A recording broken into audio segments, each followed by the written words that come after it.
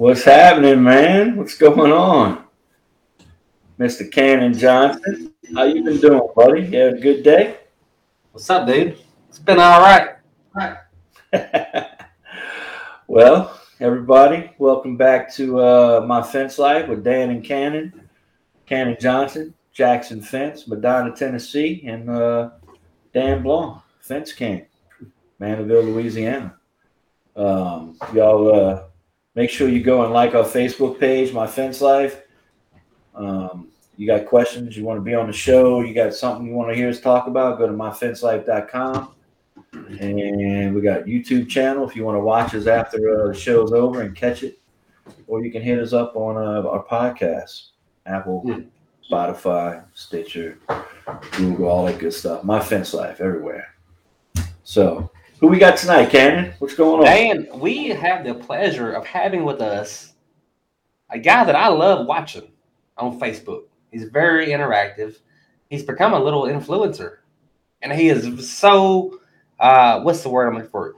I guess transparent. He's so like, hey, I'm willing to show you what's going on in my life. His name is David Gatto. A lot of you guys know exactly who he is.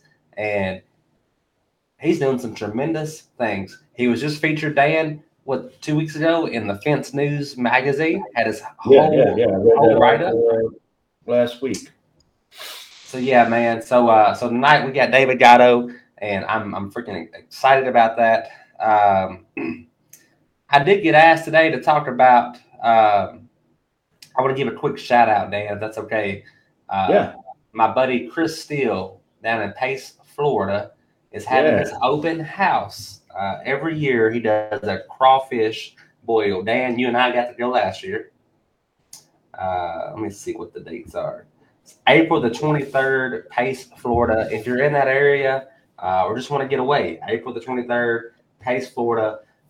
Last year we had quite a bit of a rainfall during that event. Yeah.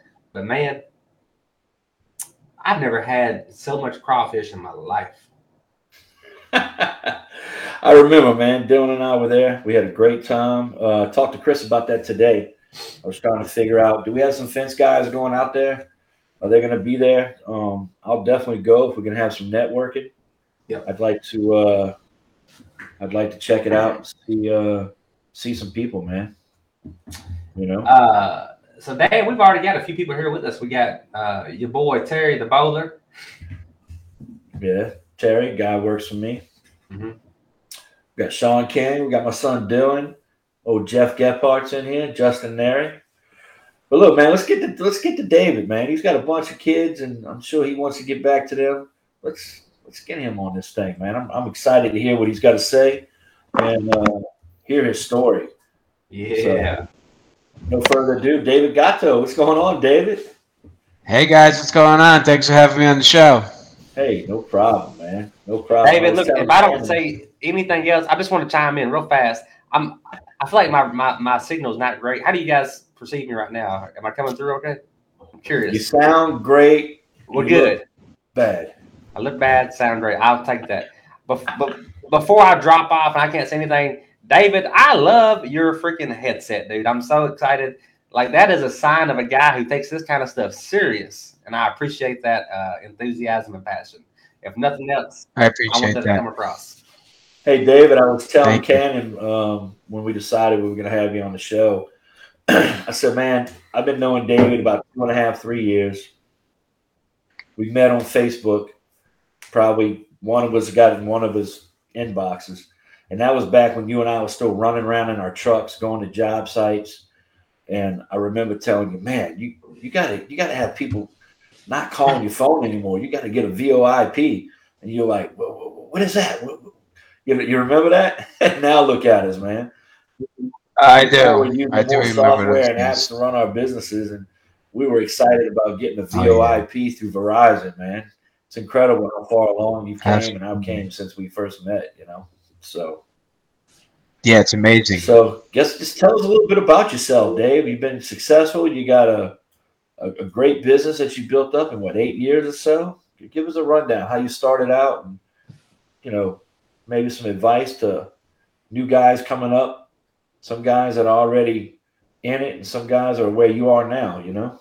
I want to hear all, and I want to hear all the chapters, David. Don't hold back. Yeah, and so my story is probably a lot like a lot of guys that are starting out, and it's probably different in some ways. But I'm not going to sugarcoat anything. I'm just going to tell you guys like it is. This is my story. Basically, I was a homeless, hopeless drug addict living on the streets. I was literally living in a cemetery in the city of York after I was released from prison.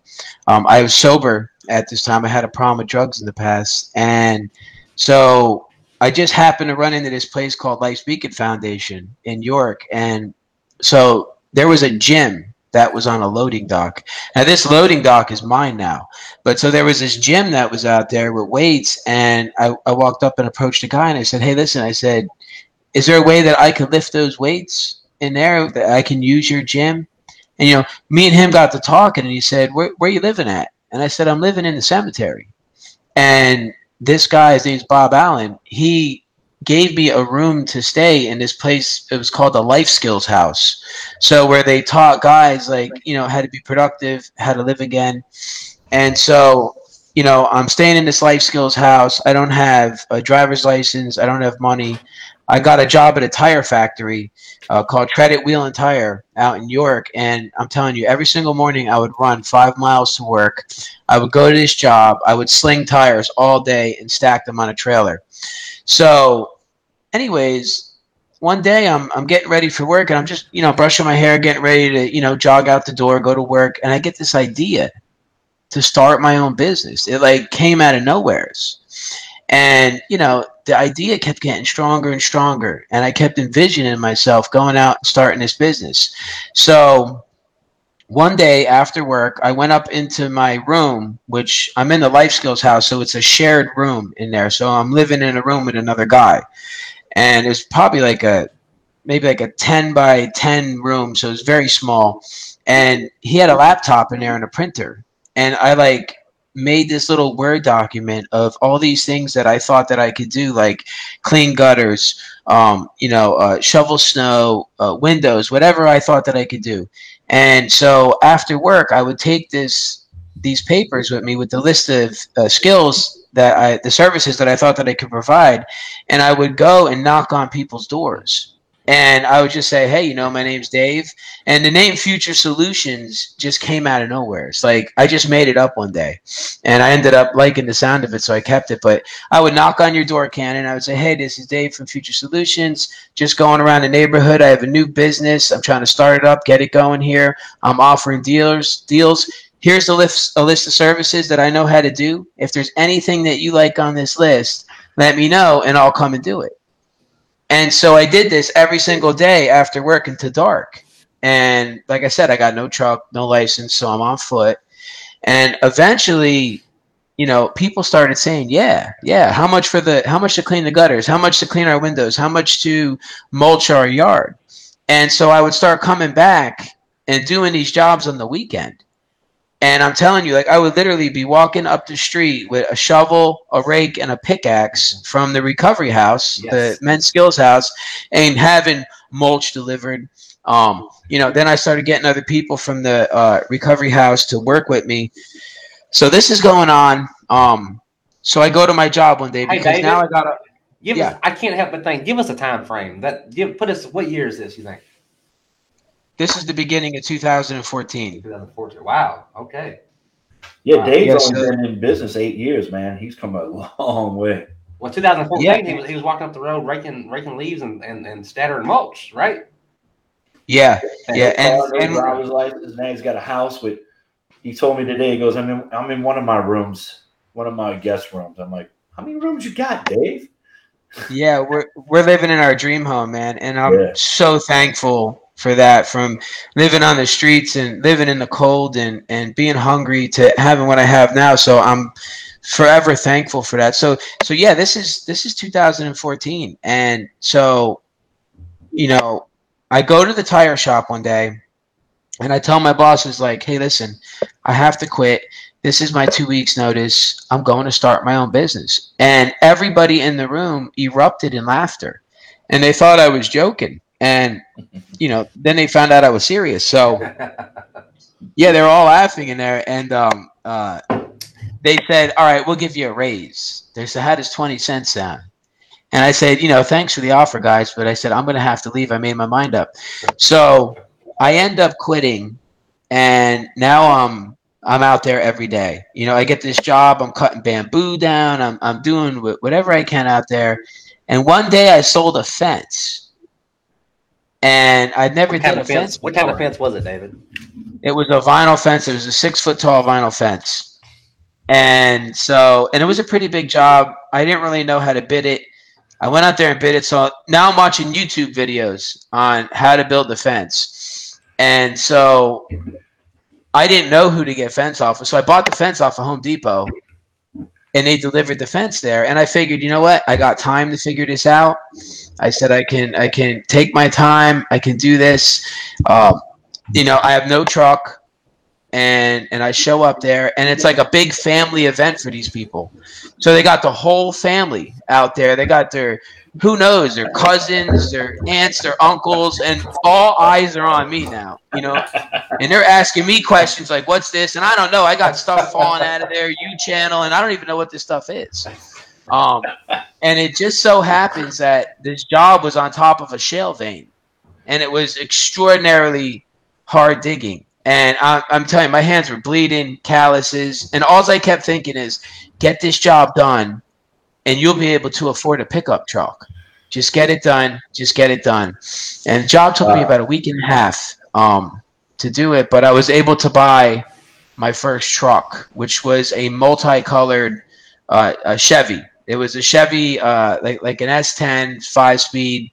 I used to hide it from customers because it looked like it belonged in the junkyard, but it was a truck. So I said to myself, Dan, I said, there's money in this. I can do this. I can build these fences.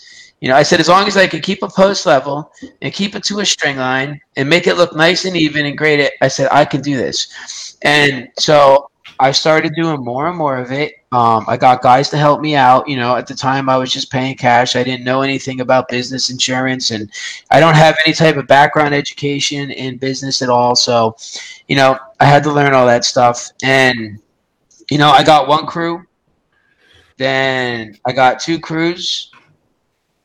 Then I was able to buy a Groundhog HD99. Oh, wow. Which was my first machine. Before that, I was hand digging, rock barring. And then from the HD99, I was able to buy another truck. Then I got a second crew going. Then I got an MT50. And I got a third crew going. And the progression of going through here, I just started learning how to be a business owner instead of being out there in the field. Like, it all started coming together for me. And so just to give you guys a time frame, this went on from about 2014 to 2018. My office was, at this time I had moved out of the recovery house, and I had bought a 1-bedroom apartment in the city. Rented a 1-bedroom apartment in the city. So that was my office in there, and I had nowhere really to store my vehicles or equipment. So I'm kind of like storing them behind the apartment, some in the front of the place, taking up parking spaces. And so 2018, I start to realize something. I said, you know what? I said, I'm going about this wrong. I said, I'm only making so much money in fence installation. I said, there's got to be a different way to do this. So the owners of Life Speaking Foundation, like I said, there was this big warehouse there, 15,000 square foot warehouse, and there was 4 companies in this warehouse. And the guy said, you know what, Dave, you can park your vehicles behind this warehouse. They said, just don't block the garage for the tire shop. So they gave me a space to put my vehicles back there. They didn't charge me anything. Wow. So I had my vehicles back there. And then eventually one day they gave me this little shed. And they said, hey, Dave, you can use this shed to, like, whatever, put a couple tools in, put some, I was super thankful for that little shed, because now I had, I could put some saws in there. I can put some concrete in there and keep it dry. It was really, really small. And honestly, it was like a homeless shelter for animals in there. And it really stunk, but I was super grateful for it. Mm-hmm. So anyways, one day something happened. One day the guy at the company at the tire shop left, and there was 2 bays in there. There was a big gigantic compressor, and like maybe like some shelving or something like that in there. So I talked to the owner and I said, hey, how much would it cost to rent this? Mm-hmm. And they told me it was around $900 or $1,000. And at the time, I didn't have money like that. So that was a big risk. So this is the common theme in business, is you got to take the risks. Mm-hmm. So I took the risks and I said, you know what? I'm going to make this happen. Man, I tell you what, all my growth has come out of risk. Like, I remember buying my first forklift, looking at Pepper going, I'm about to buy a forklift. I don't know if I should do this. I'm using my working capital. I bought the forklift, never looked back, And then it was, all right, we're getting a yard. This is scary. Got the yard. Then I needed a building. And every step was like, oh, my God. Oh, my God. Mm-hmm. So it just feels like out of that, I don't want to say fear, but out of that feeling that you have of, I can't believe I'm doing this, and just taking the leap and going, oh shit, just let it roll. Whatever happens. It seems like there's so much growth that comes out of it. I've seen it with Cannon, things that he's done, and I've definitely seen it with stuff you've done, Dave. Yeah, and the whole time it's like that, and it's you got to take risks. It's like at the casino, if you're going in and you're betting pennies, you're only going to hit so big of a jackpot. But if you're betting everything and you do hit a jackpot, you're going to hit. And, so I get this garage, and now I'm starting saying to myself, how I need this thing to pay for itself. How can I make money with this? How can I set this up so that I can make money? So then a couple things happen. Because I'm out doing the estimates, I'm out digging holes with these guys, I'm out putting fences with these guys, and there became a point where I had so many estimates that I couldn't work with them no more. And I was a micromanager. So if there was a technical job, I had to be out there. Mm-hmm. If there was a drastic slope, or it was a serious a custom capped fence, I needed to be out there. If it was a new piece of equipment, yes, yeah, I was a micromanager. And so, you know what? I had to say one day, I had to let go. I had to say, you know what? Let them go out there. Let them do whatever they're going to do. I got to trust in my guys. I got to empower them and let them figure it out. And so now I was able to do estimates full time out there, and I'm selling the jobs. I'm keeping the crews going. And then one day I said, you know what? I can't keep up with these estimates no more. And so I gave one of my guys a crash course on estimating. Like, I walked him around with the wheel and say, hey, this is how you do this. This is how you do this. Don't put any gates on any slopes. Talk the customer out of it. If they insist on it, make them sign off. Make sure their trees are out of the way. There's no dog shit in the yard. And, he picked up really good. So now he's out selling. And then something happened one day.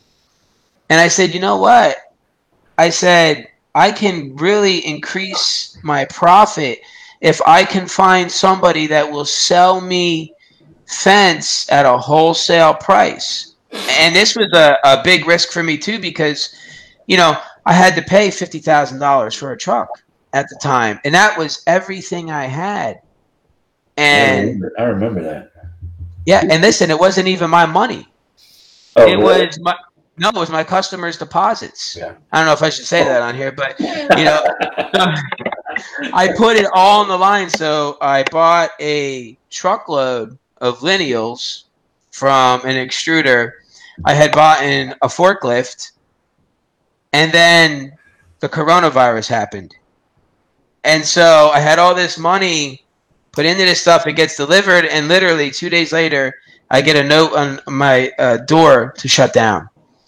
And I'm like, oh my God. So now all that's going on. And I'm like, the customers are going to start asking for their money back, and I don't have their money. And so all this fear was kicking in. And I'm like, what did you do? And so this is when I got my first piece of software. Okay. This is when I said, I got to keep selling, but we're not allowed out of the house to sell. And I talked to Rachel Graham Krause from My Salesman. Yeah. And this is when I got to My Salesman. And so listen, My Salesman saved me at the time because I'm stuck in the house in the coronavirus, but I got to My Salesman now on my website, and people are calling me up, and I'm saying, okay, I'm sending them a link. I'm saying, here's how you do it. Draw your fence out. And it was super easy to set up. I'm like, draw your fence out. And I'm like, listen, this is going to give us a real good idea. We can go off this price, but I just want to let you know, if we come over there and you got like 10 tree stumps in the ground and we have to do excavate and there's something, the price might have to change. But I'm like, you can count on this price. So now I'm selling jobs through My Salesman through the coronavirus. And now I got to connect too with a wholesaler. So anyways, they let us go back to work. I implemented the My Salesman in there. And so I'm getting these blank posts, and I'm like, how the heck do I router these? I didn't know anything about a CNC machine. So we built these jigs out of used fencing that we had, like tear outs and wood, and we built these long tables. And I actually built this square on there where a router can go in and follow the square and cut out our cutout for our 2x7. And so we would slide the post on a table and it would stop. This way it hit in the same spot 2 inches below the top for the drop on there. And then we had our jig. So it would go right underneath the jigs, and we had these 2 routers dangling from the ceiling. And we would literally punch a hole in it and go around it. And there we would be covered in shavings. So we're routing our posts like that. We're doing whatever we got to do. We're cutting lineals down. Like we're learning. We're making all kinds of mistakes. Like we don't know. Like we're buying rails in 16-foot lengths and all our pickets in 16-foot lineals, and we're cutting this stuff down. And so we're just supplying our own teams out there with our stuff, and we're saving a lot of money now. So our profits are going up. So I find this CNC machine on actually my wife. My wife found it, and she said, look at this. And it was a table CNC for carving like signs, like wooden signs. So it was like a 6x8 metal frame. They actually put a picture of it in the Fence magazine, Fence News. But I'm looking at it right now. Yeah, so I buy this, I go over there, and the guy doesn't even know if this thing works. You know, he's like, it was my dad's, my dad passed away. He's like, I don't know if it works, but he wants a lot of money for it. So a couple days go by, some negotiation goes by, and he sells it to me, right? Another risk that I took. And, you know, he has it delivered over to the warehouse, which at this point is just a garage, which is the tire shop. So we get this thing in there, we get it all set up, we got to level it out perfectly on the floor, and we don't even know how to turn it on, honestly. There's a computer that gets attached to it somehow, we're figuring out all these wires, and then we get it all on, and it's the oldest system you've ever seen. Like, it was so old that there was nothing on YouTube to even tell us how to use it. Like, it's a green monitor and, like, DOS on there. And we're like, how do we move it? How do we use it? So I play around with this thing for days, right? And I find out about geometric code, what G-code is. And it's an XYZ access. And so I started learning how to write programs in geometric code. So I had to set spindle speed, spindle direction, feed rate, how far down the router went, how far left, how far right, how far back, and at what speeds, and rapid movements, and all this stuff. So we're writing programs that take thousands of lines of code now in Word. And yeah, so we're strapping like 10 posts at a clip to this thing. And anyway, so this big process goes down, and we're learning how to use this machine. We're getting it down. We made a lot of mistakes, and eventually this thing starts making us money. Because now it's route and tempos to the clip. It's not the best. Sometimes they're off a little bit. Sometimes they're to the left, to the right a little bit. And we got to adjust some stuff. So you had stepper motors and gears, so sometimes they would slip, and you had to watch the thing. So anyways, the people who rented me the garage came to me one day, and they said, "Hey, Dave, we're evicting this power washing company out of there." And it was a big part of the warehouse. And they said, $3,000. They said, "It's yours. You want to take a look over here?" I go over there. The place is trashed. I'm telling you, there's one light working. There's a thick layer of oil on the floor. Somebody was obviously like in there living, like smoking crack. There was candles in there and a sleeping bag. And I'm like, okay, I'm like, this place stinks. Like, I don't know what was going. I can't even describe the smell. But I took a risk because the guy said, "Give us the word and we're a victim." And I said, "Let's move on it." And so, Dave, was this? I remember. I mean, I don't know how many of y'all followed. He jumped the forklift to the wall.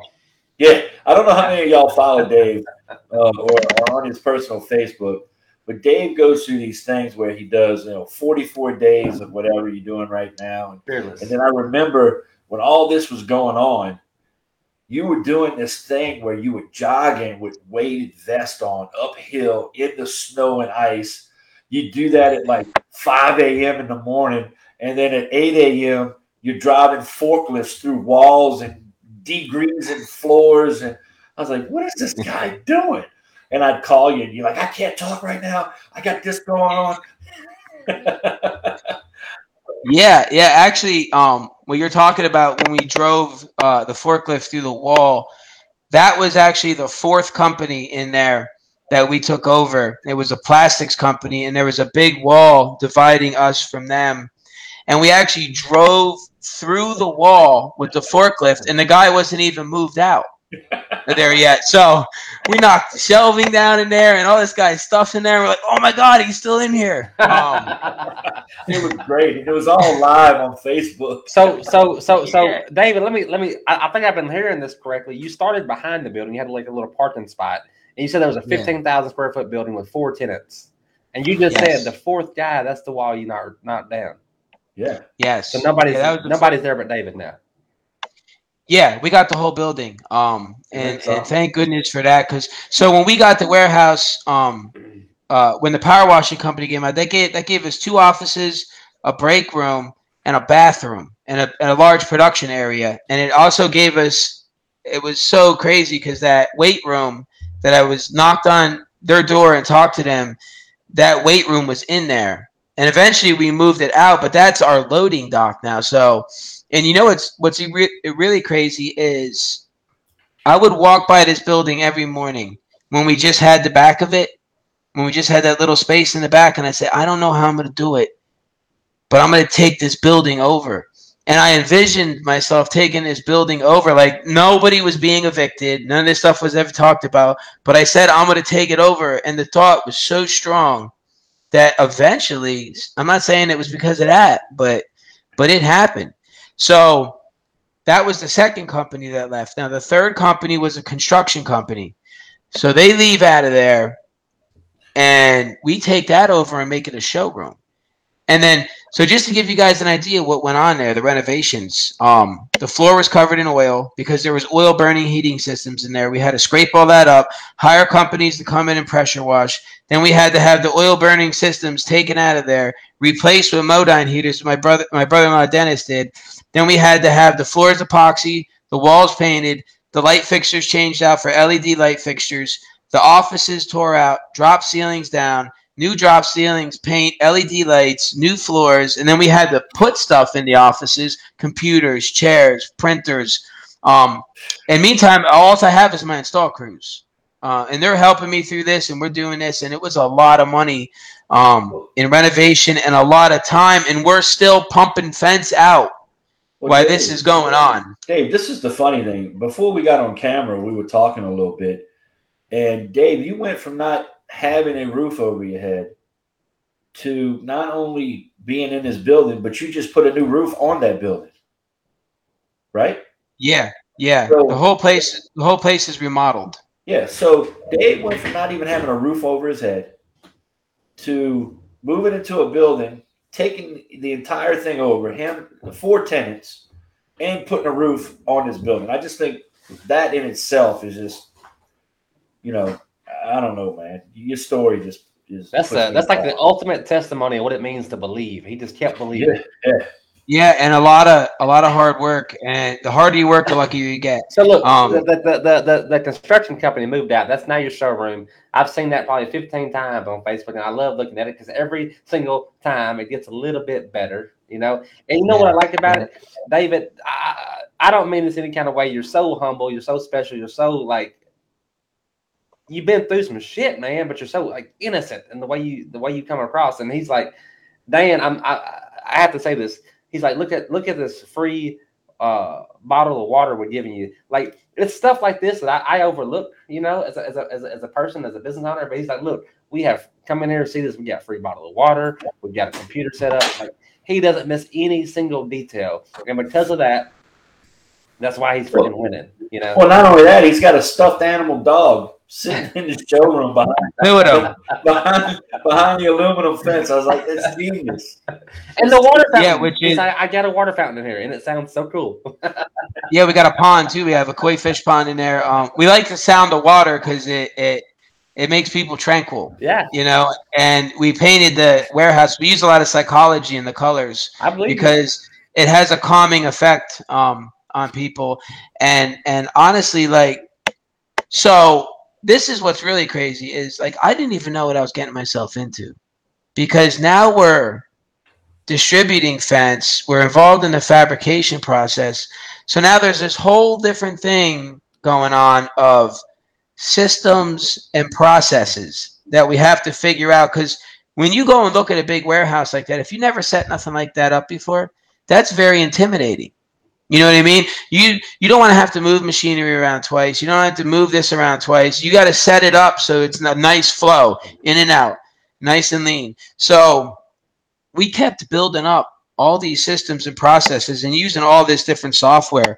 And a lot of the stuff you guys helped me out with, and various different people, Brad Jones from OK Vinyl. A lot of people on here would help me out with software, and I mean, we're on the cutting edge of everything. I love it, man. I used to look at my competitors and say, what are they doing? Right now, my competitors are wondering, and some of them might even be watching this, but now they're saying, what am I doing? Because we're 10 steps ahead of them. And so what I found out, and for some of the guys watching, because, some of you guys might be still out there in the field working, digging holes, I get that. I've been there. But I got smart and said, you know what? I have to work on my business and not in my business. And so this is where the systems, the processes, and the software came into place, because systems and processes equal freedom. So when you have a staff and everybody has a system and a process and it's documented and they know what their job is, you can go away and spend time with your family. You can be growing your business, having meetings, pursuing new things in your business. Like we're building contractor portals now. So our contractors who buy job lots can order right off the portal. We have an e-commerce site that's built, that's ready to be launched. We're getting some stuff worked out with the LTL company, some stuff that we put a lot of work into, but I'm able to do that because my staff does everything efficiently.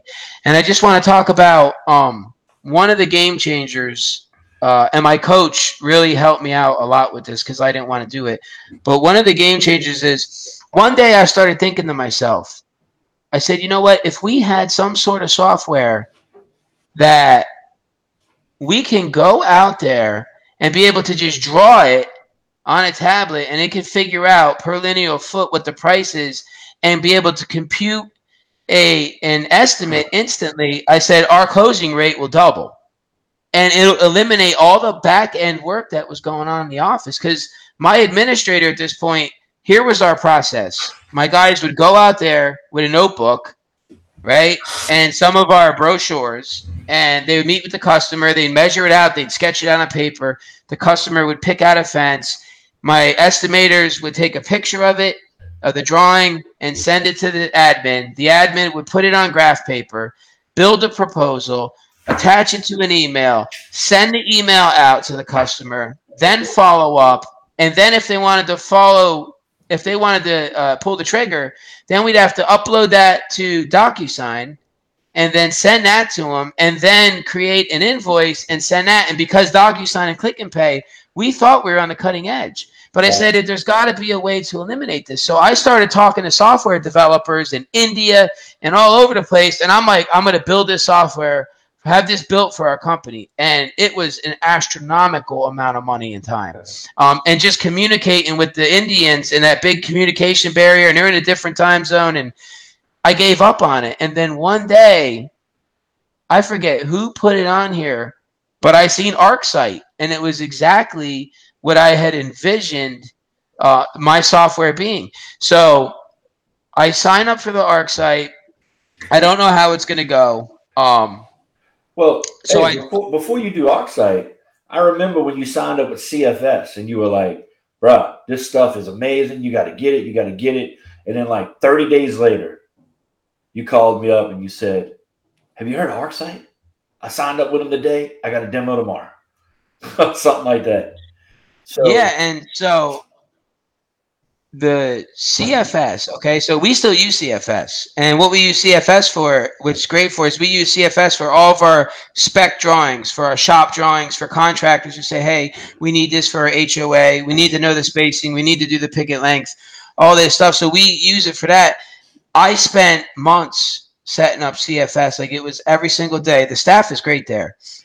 They work really hard. It's very bulky to set up. Anybody that's been on it knows that it's very bulky.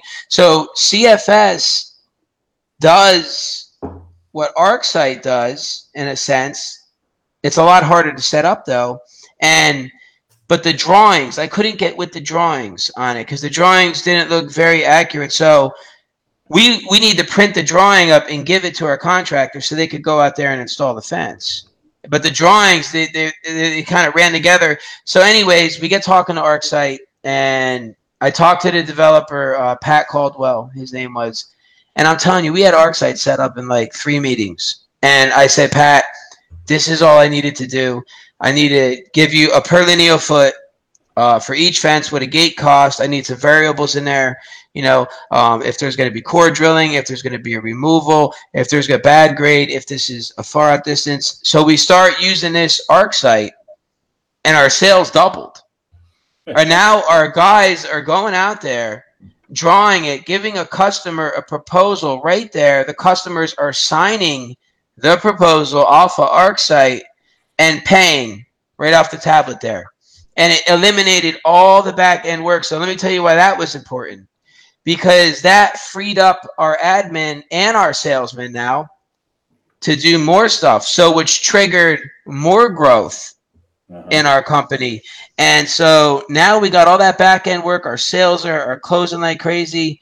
And now, and this is a personal thing for me. I started to realize that we didn't think it was fair to be competing against the contractors that we were selling fence to, because the business model in our area is like this. People buy fence off of another fence company, but that fence company is also competing against them.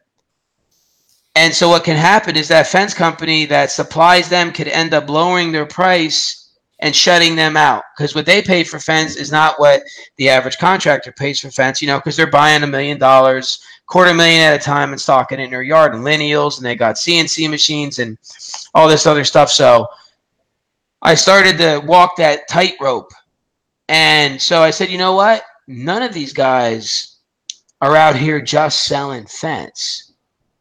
I said, so we're going to be the guy like, hey, why buy off your competitors when you could buy off of us? We're here to help you grow your business. And so now all that energy that we were putting into all those moving parts for the installation, everybody on here knows, dealing with the customer, the estimate, chasing them down for their money, the property disputes, the zoning disputes, the customer callbacks. There's a windstorm and trees are coming down. So we're going to take all that energy now and put it strictly into our customer service for supplying our contractors. And by that, now in-house jobs won't take precedence to them because we don't have any in-house installation. So all the material is for our customers. And so now we're still using ArcSite, and we're still using My Salesman, but we found out ways to use it in a different capacity. Mm-hmm. So now we broke it down to where a customer can draw, like on My Salesman for our e-commerce site, a customer can draw on there, pick a style of fence out and select their gates, and we have it down to a science on what it's going to cost the customer for that material. Then we can see that the customer was on there, because if they didn't follow up and put it in the shopping cart, we know to call them and follow up and say, hey, do you have any questions about the material? Did you need help with your layout? And the same thing with ArcSite. So now for our local DIY, homeowners that want to do it themselves, we can go out there with the ArcSite and draw it right in the tablet, and we have our parameters reset in there, just like My Salesman. So now it tells them the exact cost of what their materials are going to cost to have a DIY fence delivered to their house for them to install. With the concrete, we got variables in there for delivery and stuff like that. So we'll be able to bring these tools to our customer to help close sales out. But yeah, we're on track to double our business from last year. This will be our third year in a row breaking $1 million in sales, and we're just really, really just super blessed. Coming from the cemetery to where I'm at now, living in my dream home. I have 4 beautiful kids. I have 1-year-old, 2-year-old, 5-year-old, 3 daughters, and 1 boy, 7-year-old boy. And I'm just so thankful every day to have the team that I have and to have the ability to run a company the way that we are. It's just amazing. I don't know what to say, man. How do you follow up? David freaking Gatto. Thank you, David. How the hell do you follow up on that, man? Dave, all right, so let me ask you. I got some questions. How about that? 2014 to 2018. Now here we are, 2022. At what point did you decide that, you know what? I ain't raking leaves or shoveling mulch. Was that after that first vinyl fence? Like, when did you say, hey, I'm a fence guy? You know what? It was after that first fence that I sold, and I seen the money, that there was money potential in it. And then I also knew that as long as I follow some simple rules, I can do any kind of fence. As long as I keep it to the string line, keep it straight, And so every time there was a new fence that we never did, like a horizontal fence or a chain link fence or a wrought iron fence, there'd be a learning curve where it was slow, the first one. But then we started making money off of them. But as long as I followed those basic concepts, I knew that I can build a company around fence. And I just followed a few simple core values. Mm-hmm. And one of them was always fix the problem, no matter what the cost is. So if there's a callback, even if you can't fix it, go back and try to fix it. Mm-hmm. So I stuck with a couple core values, and it built my reputation up and built my word of mouth up. And for the first couple of years, I was all over the place. Like I would clean your gutters and put a fence in. I would put your fence in and then dig some stuff out to put some drainage for your gutters in, or whatever the case might be. Put a French drain in around your house. And then I said to myself, I said, you know what? People don't like that. People don't like the jack of all trades. So I said, I have to specialize in one thing and let people know I'm a specialist. So if they wanted us to do anything else, cut trees down, anything that was out of the realm of fencing, I said no. And this way I let them know, listen, we're experts in fencing. That's what we do. David, there's a lot of people in these. Go ahead, Dan. No. Sound like he's got it figured out, man. There's a whole lot of. I'm glad you're not a gutter guy. I'm glad you decided to take on fencing because you've been an inspiration to me, you know. I appreciate that, and likewise, Dan. There's a lot of people on here that helped me through the process because, you know, sometimes you can't just blast a question out there because sometimes your competitors are on here and it could hurt you. And I've been through that scenario where they found out I was buying off of different suppliers and I was cut off and all that stuff. But people that I go to personally in their inboxes and say, hey, can you help? Brad from OK Vinyl, Brad Jones, Rachel Graham Krause. These are people that I talk to, the guys at ArcSight. I talk to you guys, and I know that, like, hey, that you guys are in it to help other people out and not harm them because not everybody needs to hear everything. No, you're right. You're right. Hey, there's things Cannon and I don't talk about. Yeah, so sometimes we clear them out, see if it's going to work for us, and so we can be ahead of the curve. I mean, it's just business, man. So Dan, let's talk about this David guy, man. He's out here knocking on doors in 2014, talking about, hey, this is my list of skills. I can pretty basic stuff too. I can rake your leaves. I can clean your gutters. I can show mulch. You know,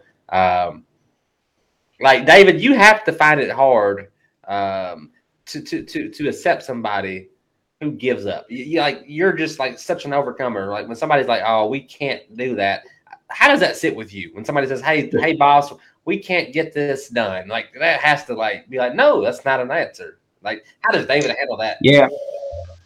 Yeah, man. Well, you know, I had some experiences in my life where that changed my life, where I was told by everybody that it couldn't be done and it was impossible. And I went ahead and did it. And when I did that, it opened up some kind of door for me in my mind. And I was like, don't worry about, that's what they were taught, that they couldn't do it. That's what they learned subconsciously, maybe from overhearing their parents say in the background that money was hard to make or this was impossible. So I was able to experience that stuff, you know, and know, like, listen, I'm going to try it 15 different ways until I could do it. And there's a million stories out there just like that. You know, Thomas Edison, you know, how many shots at the light bulb did he have before that worked? You know, stuff like that on there. So when people say it, you know, the limitations are all here. This is the battlefield, the 6-inch battlefield. Right here, your mind. Your mind is what it's a lot of it is fear driven.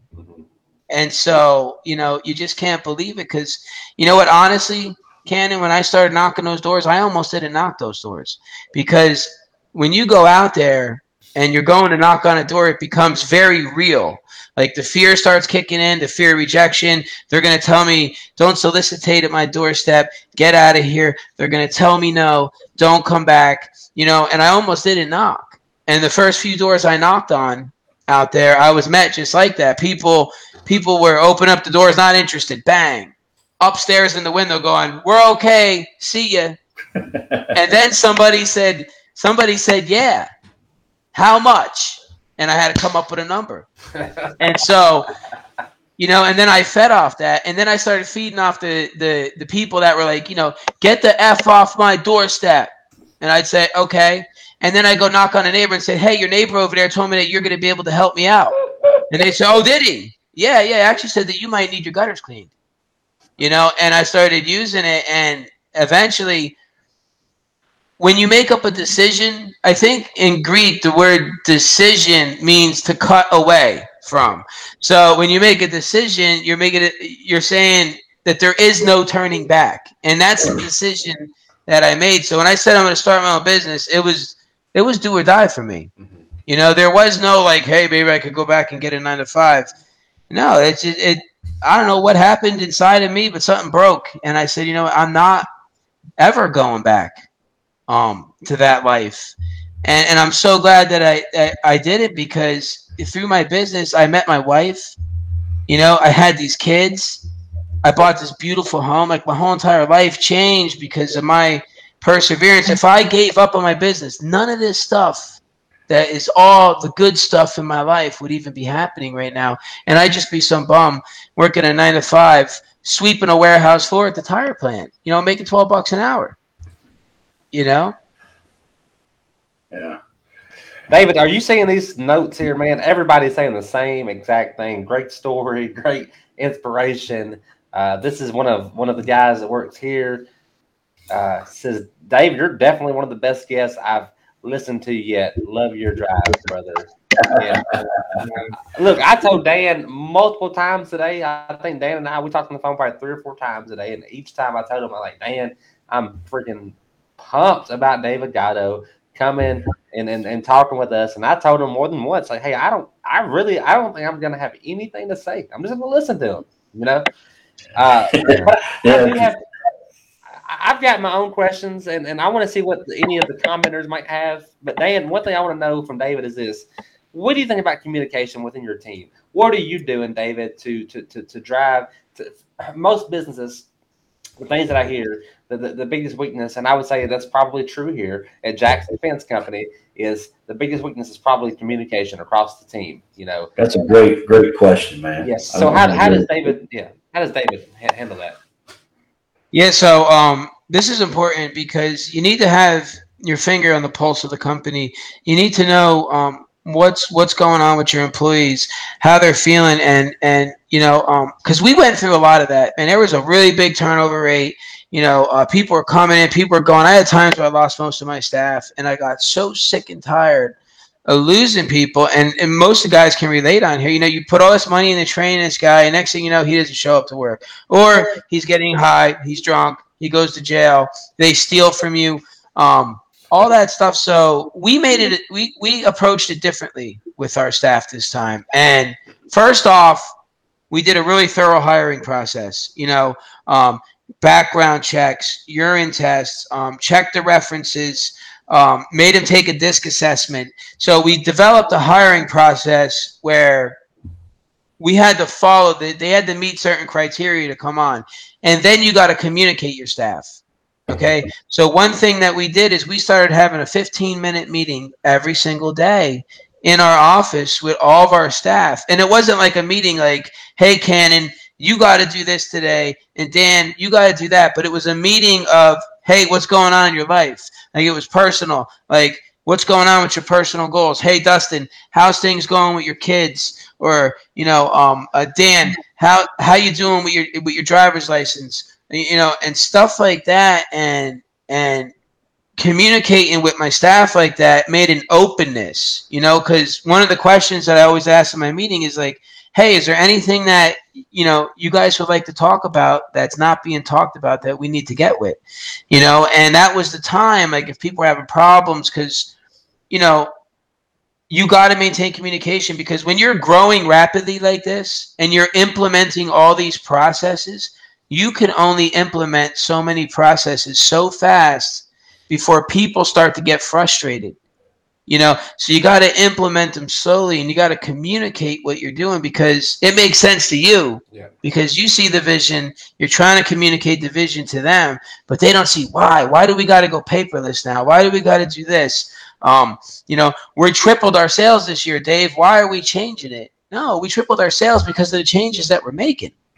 You know, and so it's just really important to communicate. And some more ways that we communicate is through the software.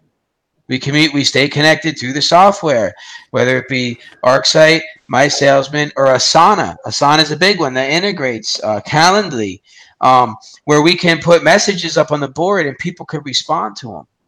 You know, and you can assign tasks to certain people. So. Yeah, so we found a lot of ways to communicate, mainly through software and through meetings. Yeah, man, software is a big thing for us too, because here we are, you know, Dylan, I work from home right now, which we're moving into our new offices next week. Amen to that. I can't wait. But Kirsten works from home. Dylan works from home, sometimes comes here. My salesman's out on the road. So, you know, we use the Crew app right now to communicate, so we can keep up with everything. You know, so software is huge. I mean, I talked to a guy in my inbox yesterday. He's running a $4 billion a year company, no software. I said, I just like the old paper and pencil. Like, oh my God. You know, I'm not running a $4 million company. I don't know how I can do it. Look, I don't know how I can do what I did now with a pen and pencil. But that's called being comfortable. And David doesn't come from a place. Yeah. David doesn't look like a guy who gets comfortable. Right? So it's perspective, you know. David, what would you say? There's been several people here tonight that's already commented, and you're not. There's other people in our industry that have a similar background, a similar story. And you're an inspiration to me, you know. But like you're kind of leading this crusade, man. I don't know if I have a question around that, but like you're an example, man, and I appreciate what you're doing. I really mean that. I'm not just saying it. And I've learned a lot just sitting here listening to you. Usually I don't get the chance to just shut up and end it, but I've enjoyed this.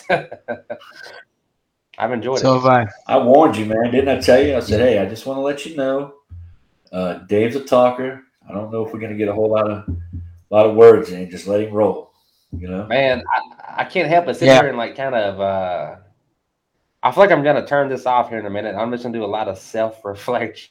Like, damn it, Cannon, what are you thinking, dude? Like, I've learned in the past 60 minutes, and I am a micromanager because I was out helping dig holes a day. I don't need to do that, but I'm out there like, hey, oh, you guys never done the fence this big and this far away? Let me come help you and show you how to do it. You know what I mean? I'm constantly on his ass about that too. Like, bro, what are you doing? Yeah. You need to stop that. Yeah. And you know what? You make the change when the pain gets great enough. And, you know, you're like, you know, I'm not dealing with this no more. Like, this hurts. This is, once you realize that stuff like that is holding your company back. And, you know, I coach a lot of people on an individual basis, and I have coaching coaches that coach me. And some of these guys, like, I got to bring myself back to where they're at and understand, because I try to pound this stuff into them. Like, you know, you ought to hire some guys. You're stunting the growth of your company by being out there. You got to register your LLC. You got to get insurance. You got to start doing things on 3-parted carbon copies where the customer loses a copy or you lose a copy. And I want to yell at them and just shake them and say, wake up. But I got to remember, like, listen, I was where they're at, you know, and there was a process to learning, and you make the changes when the pain becomes great enough. And you say, I got to do something about that. So that's where your systems and processes come in. And then, you know, you start realizing, like Dan said, like, I see the guys on here all the time. They're old school. They use pen and paper. They're like pen and paper, and they're proud of that. And I get that.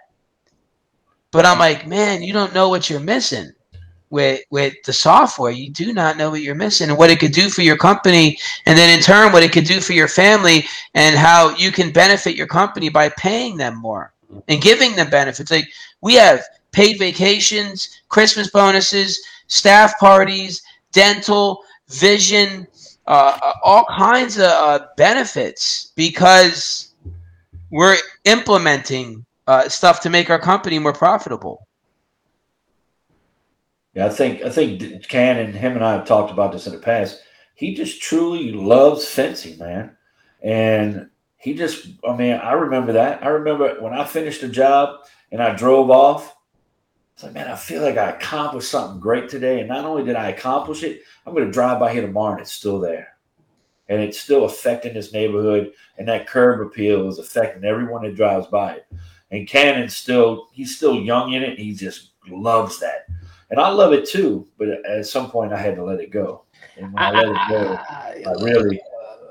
I really started working on my business. Look, I love fencing, and we always talk about working on the business, but we have to remember, like, to be fair, I spend a lot of time right here in this office, you know, but to be fair, our business is building fence. And so when I'm out helping my guys build fence, like, that is also, in fact, working on the business. And that's my opinion. That's my belief. Like, at the end of the day, we're a fence company. Yeah, we're a fence company. That's what we deliver. And we need to know how to do that well, you know? And I live there, you know, but I will say at the same time, some days it's hard to go out and build fence, and I got a crap ton of stuff to do, and I'm the worst. I will go out and build fence, but I won't negate what I got to do. I will just work late. I'll work a double. You know what I'm saying? And I will say this: when I go out and build fence, today I built fence today. I built fence yesterday. Those are honestly some of my happiest, best days. You know, and we all have different skills. We all have different things that we bring to the table. You know.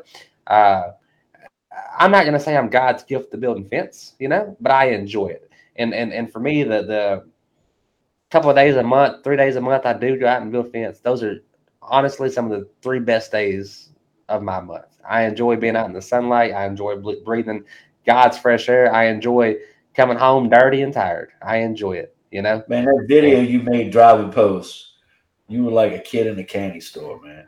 And you can't. You can't make a good TikTok from The Office. You got to get out. People want to see the post being cut. People want to see the concrete being mixed. Yeah. People want to see that stuff, you know. So you can't do that from The Office. No. And I hear you, man. Like, I loved putting fencing out there. I was out there getting a tan. We were drinking gallons of water. The weather was good. We used to bring a portable grill with us and cook burgers and chicken on it. And life was easy. I also had to worry about is that the hole was 34 inches in the ground and that we had it close to the string. Every once in a while, we have to move a rock around. Life was simple. Then I came to the realization that, yeah, Dave, you love building fence, but are you most valuable? Building fence. Is this where you're most valuable? And I had to step out of that and get into other parts of the company. So I definitely hear where you're at, Cannon. And I loved it. My life was really simple then. Now my business life, my professional life gets very complicated now. But let me tell you the difference. The difference is I'm not working overtime. The difference is when I come home at the end of the day, I come home early, my phone goes off, and I'm a full-time father. The difference is I can go on a 2-month vacation with my family and know that everything's operating perfectly fine at my warehouse. The difference is I'm able to pay my staff more because of some of the changes that I make. You know, so I don't miss a soccer game. I don't miss a football game. That's the difference from me working in the field because Cannon, I was nuts. I was out there at night with spotlights. We were shut down by the state police for a breaking noise ordinance. I was out there before the sun came up. I was out there on holidays, you know, so I get that. But eventually I came to the realization and said, you know what, Dave, this ain't what it is for you no more. You know, it ran its course. I did that for many years. I put in many, many fences. And I took pride in my work. I had to look down that line and see only one post. You know, so I was so meticulous. I was always checking the string line to make sure a blade of grass didn't knock it off or that a post wasn't leaning against it somewhere and pushing it out. Or I tell the guys, if that's that you got to rip that out of the ground. We got to put it back in. Come on, let's get it. You know, so I hear where you're at, man. I relate.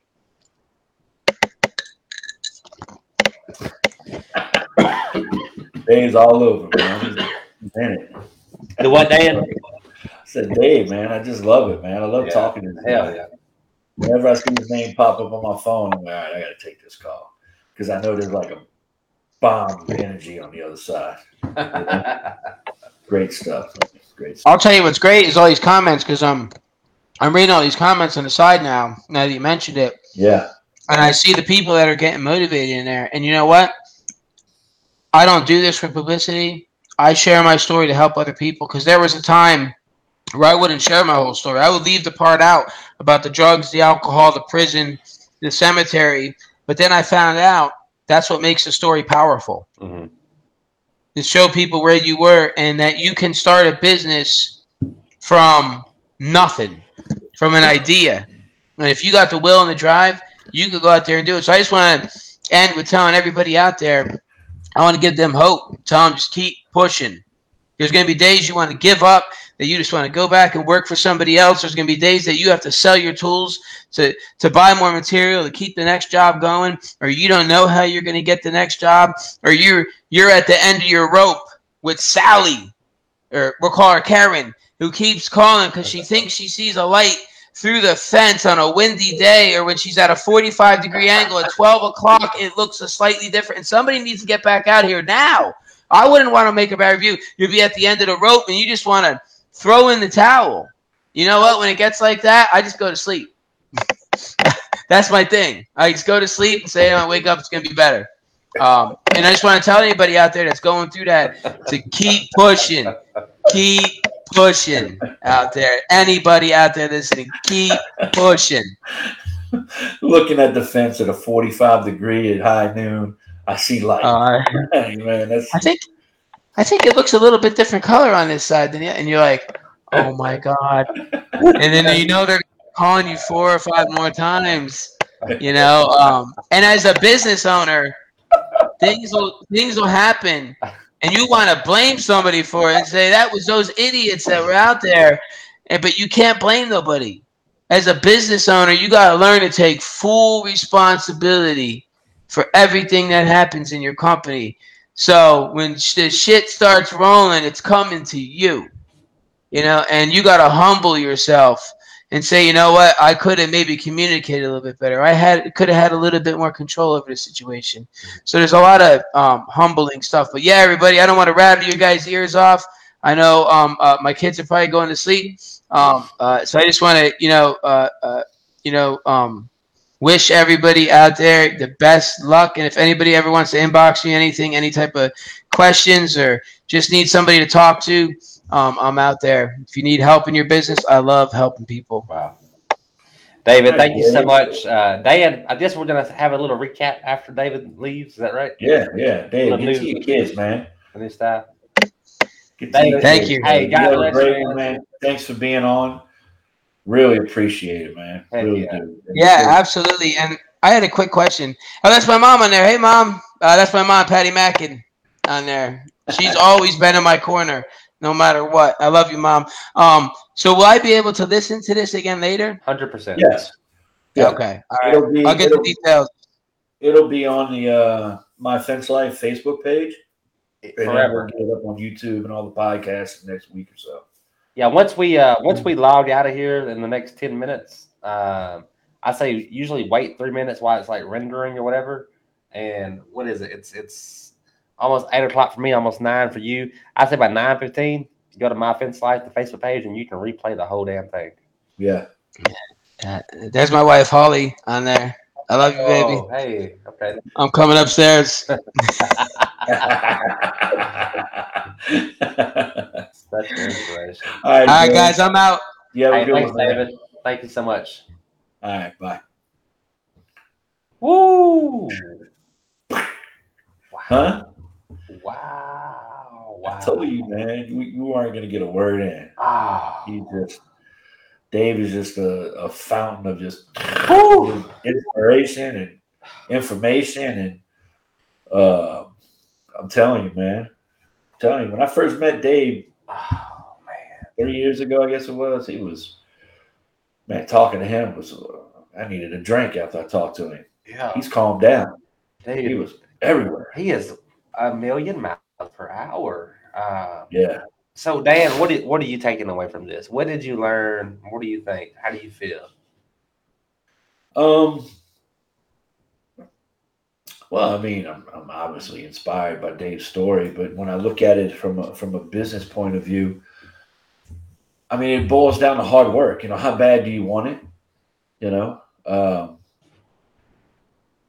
Taking leaps of faith, if you want to say faith, taking that risk, and I said that during the show, risk was everything, man. I mean, I was talking to my guy, Terry. Terry's been with me a long time, man. Him and I get along really well. And he went by the new office today. He hadn't seen the new office. He's like, man, I want to see it, and really nobody's seen it. So I was like, yeah, go on up there. Give me a shout when you get up there. So he FaceTimes me and he's like, man, I remember when we were working at your kitchen table, parking a truck and trailer on a gravel spot that I was renting from a mini storage. And we rented a mini storage. And like, yeah, we're making it. We're going somewhere. Now we've got 7 offices. a yard, trucks, buildings, forklifts. He's just like, man, I can't wait to see where we're going from here, and every step of the way has been fear. I mean, I remember the first time I ordered my first truckload of material, I was just in awe. I couldn't stop, telling Pepper, yeah, I ordered my first truck. Yeah, man, we did it. Now we're ordering 2 and 3 18-wheels at a time. But, every step of the way has just been risk after risk after risk. But on the flip side, Dave's had, like you heard him, he said he's had coaches and people he trusts and people that he talks to. And it's the same with me and same with you, I don't make moves like that unless I talk to my financial team, my guys who, have my best interest, and other businessmen, and all that matters. I mean, this place that we're moving into, I got the lease and I gave it to my guys and they scribbled all over it and sent it back and said, you need to change this. Well, Dan's not signing this. And the lady was like, what? I'm like, yeah, I'm not signing unless you change this, this, and this. And the lady goes, I've been leasing buildings for 30 years and I've never had anybody send my lease back. I'm like, what? First time of everything. But that's having the right people in your corner. And Dave, 100, yeah. Obviously, besides his drive and his will to, hey, I'm going to make it and, pick myself up by my bootstraps and do something with my life, he's had some people in his corner, and that's important. That's real important. And I remember when you told me, hey, man, I think this guy, Sean King, I think I'm going to hit him up and see if he can help me with my business. Nothing wrong with that. That's how we all move forward and conquer those risks. So, anyway. What an hour, Dan. Yeah, man. I didn't know I was a micromanager, but I think David summed it up pretty damn well. Cannon's a micromanager. I didn't want you to feel like I was picking on you, but I was just pointing out, And a guy that talks like him, it's hard to not believe him. You know what I mean? Like if David says, hey, you going out there and doing this with them, for them, whatever, makes you a micromanager. I'm like, well, maybe I am, But I learned. So I've got. Go ahead. Look, I'm like everybody here that's watched tonight. I'm freaking inspired. I'm freaking motivated. Talking to David Gatto makes me feel lazier. You know what I mean? Like he's not stopping. He's not slowing down. There's nothing mellow about him. I'm kind of a mellow guy. David's just like, you can just tell his brain is turning fast, And what I really like though is how he really reminds me of another guy, Matt Warner. When I think about yes, Matt's very inspiring, very wide open, very. Let me tell you about my team and my people. And that's just kind of how. That's kind of how David made me feel as well. I don't know, man. I'm freaking pumped, and I think everybody that watched tonight is feeling kind of the same way. What a freaking hour, But one thing I'm doing, man, and I want to share this with everybody. We've learned a lot over the past hour. David talked about believing in his team, not being a micromanager, and he also talked about benefits this evening. He talked about his Christmas bonuses, his paid time off, his sick time. He talked about that kind of stuff tonight, and I had a guy sit in my office today, and we talked about the same thing. We talked about benefits. We talked about the lack of benefits, and I told this guy that works here, who I love, I said, look, man, I don't know. I said, hey, you're not wrong. I give people vacation time and I give people sick time. There's not a written plan. There's not a written policy. There's not a accruement. You can't just look at your pay stub and like, oh, okay. I've got 24 hours of vacation time left, or I've got 20 hours of sick time. You can't just tell that. I've never put a plan in place, you know? And so I told you. Yeah, I haven't. Well, I told the guy this morning, he was bringing it to me, and I love him so much, and I trust him so much. I said, you know what we need to do? And listening to David, and all I could think about was the same conversation, and that, hey, look, this is the right way to handle this.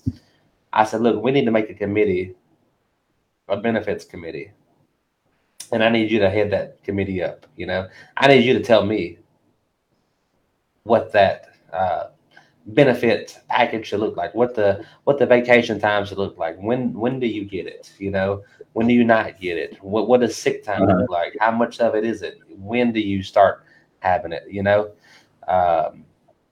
we had that conversation this morning, and just listening to David talking about his people and talking about trusting people, talking about not micromanaging, and then talking about his personal benefits made me think, hey, man, that's the right move.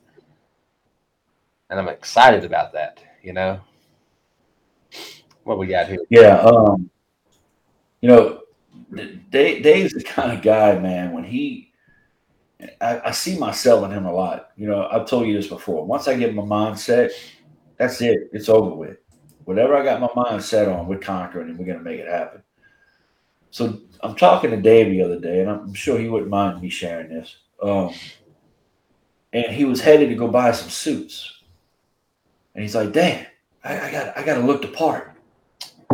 And I'm in the gym in the morning. I'm working out. I got businessmen coming in, bankers coming in, and I got chalk on my hands from the gym. I'm in cut-off shorts and, you know, a T-shirt because I'm running around the production floor.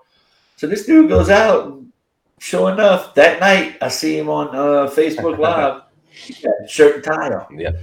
You know, wasted no time. Went out, got him some suits. It's like I got to look the part, man. I'm elevating. So. That's just to show you the kind of guy that he is. He sees something and he's like, hey, I got to change it. And he doesn't waste any time, man. He changes it. Boom. You know, and I'm sure being from where he came from and the jobs that he worked, he realized benefits are important, you know. And, you know, I have perks for my guys. I don't have a full-fledged plan like you said, but it's on my plan to make it happen. We just haven't reached that portion yet, even though, you know, Zach will be like, hey, I'm going to take a week off. I end up paying him. Terry's like, hey, I'm going to take Friday and Monday off. I got a bowling tournament. I'm paying. But he doesn't know he's getting paid. And there's a difference there. Yeah, you don't have that piece of knowing what you can and can't do. Yeah, you know, Terry hurt his back this week, and he's like, boss, I'm not worth anything. I said, look, man, I'll pay you. Just get out there. Just keep the guys working. You know, you got a guy in the crew that's pretty much ready to run a crew. Can you do that for me? Yeah. I paid him pretty much to sit on a bucket, make sure, supervise the job. Yeah. You know, but those guys want to see it. They want to see it in paper. Sean's got a book, employee handbook, and all that's spelled out in it. You know, Josh Glover, same way. And I think I need to put that closer to the top of my list of tasks. Everybody wants to know. They want to know what happens tomorrow, what happens tonight. We just want to know. It's human nature. Hey, so a couple of quotes that David gave us that I wrote down. You believe that? I wrote down some quotes. David says, systems and processes equal freedom. Amen. And then he said, you will make the change when the pain is great enough. Make the change when the pain is great enough. I can contest to that. Just on this office situation, on us getting our offices. Mm-hmm. I'm going to be straight up with you, man. You want to know why we got offices? Because I got tired of hearing my old lady bitch. I'm just telling you. I got tired of my guys going, hey, we can't make phone calls because somebody's on the phone and I can't make a phone call. You know, Pepper going, I'm sick today, and I got you in there on the phone. I got Dylan coming in, and I can't even hang out on my couch in my robe and watch TV. And it started hurting. So I was like, you know what? Fine. You know, we'll get some offices. I called a friend of mine that was a real estate agent and said, find me some offices. That's right. And that's what pushed me because it started hurting. You know? So, yeah, man. When things start hurting, you start making changes. Yeah. Good show, bro. Hey, man, great idea to have David Gatto here. Next week, I think we need to have David Gatto back. I think everybody would be happy with that. I would be happy with that. But I think next week, who'd you say we had lined up, Dan? Well, I don't have anybody lined up. Oh, great. David Gatto it is. Thank you. I haven't called him yet. I don't know if he's listening right now, but we're gonna call a guy that a lot of y'all know in the fence industry, and if you don't know him, you need to know him. He's a wealth of knowledge. He's a good guy. I'm not gonna say his name because I don't know if he can do it, but I need to give him a shout. But I can tell you who's going to be the week after that. Who is this? I don't know if I'm going to say his last name right. Brian Frederickson? Las Vegas. Fredericks? Mr. Las Vegas. Yeah, we'll just say Las Vegas Fence. We're going to have Las Vegas Fence in here, Mr. Brian. We know you got the T-shirt. That guy. Yeah. With the Fence Workers Association. Talked with him today. Man, he's doing some really awesome stuff. This portal he's building of nothing but fence guys is pretty amazing. I logged on to it today, and he said he's got 90 days before he gets this thing right. Mm-hmm. So I had a talk with him today. I was like, hey, man, get your ducks in a row. Give you a couple weeks. Let's start laying the foundation for this new Fence Workers Association. I think it's fenceworkers.org. Yeah. And he's got an Android app is already up and running. He's waiting on the Apple app, the iOS app to come out. Mm-hmm. Going to be really, really great for the fence industry. And he flat out said, look, man, I'm not competing with WASA or the NFACA or I can't say it. I don't know. NAFCA. AFA. Yeah. He said, everybody's got their place, and I'm just trying to have my place in it too, and we all need to be working together. And I really liked the way he was humble about that. I'm excited to see what Brian's going to do with this. He's diving in, man. He really is. So 2 weeks from now, we'll have Brian from Las Vegas Fence. Next week, I'm not quite sure yet. I'm going to get with the guy. It's probably too late to text him. I don't know what time zone he's in, but it's going to be a good show. We got Trev and Chris Steele. You hear these guys? They've been hanging out together. Those two guys have been hanging out, huh? Yeah, Trev, hey, man, go back and watch the show. David Gatto was here. He's gone now. It was freaking incredible. Yeah. Everybody loved it. Chris Steele, hey, dude, I gave you a shout-out at the beginning, and I'll give it now. Chris Steele, High Steel Fence, Pace, Florida, crawfish boil. What did I say? April the 23rd? Is that right, Dan? April 23rd. April 23rd, Pace, Florida, open house, crawfish boil. Check out Chris Steele. Last year we had the Fence Olympics. This year, it's no Olympics going on. There's no competition going on, but there will be some fence training to partake in. So fence training, crawfish, and cold beer. I guarantee it. It's going to be a great time, rain or shine. I can testify to that. All right, man. Look, it's getting late. I got to go, bro. All right, see you, bud. It's been a long day. Yes. All right, man. You have a good one. Peace. Y'all keep on fencing.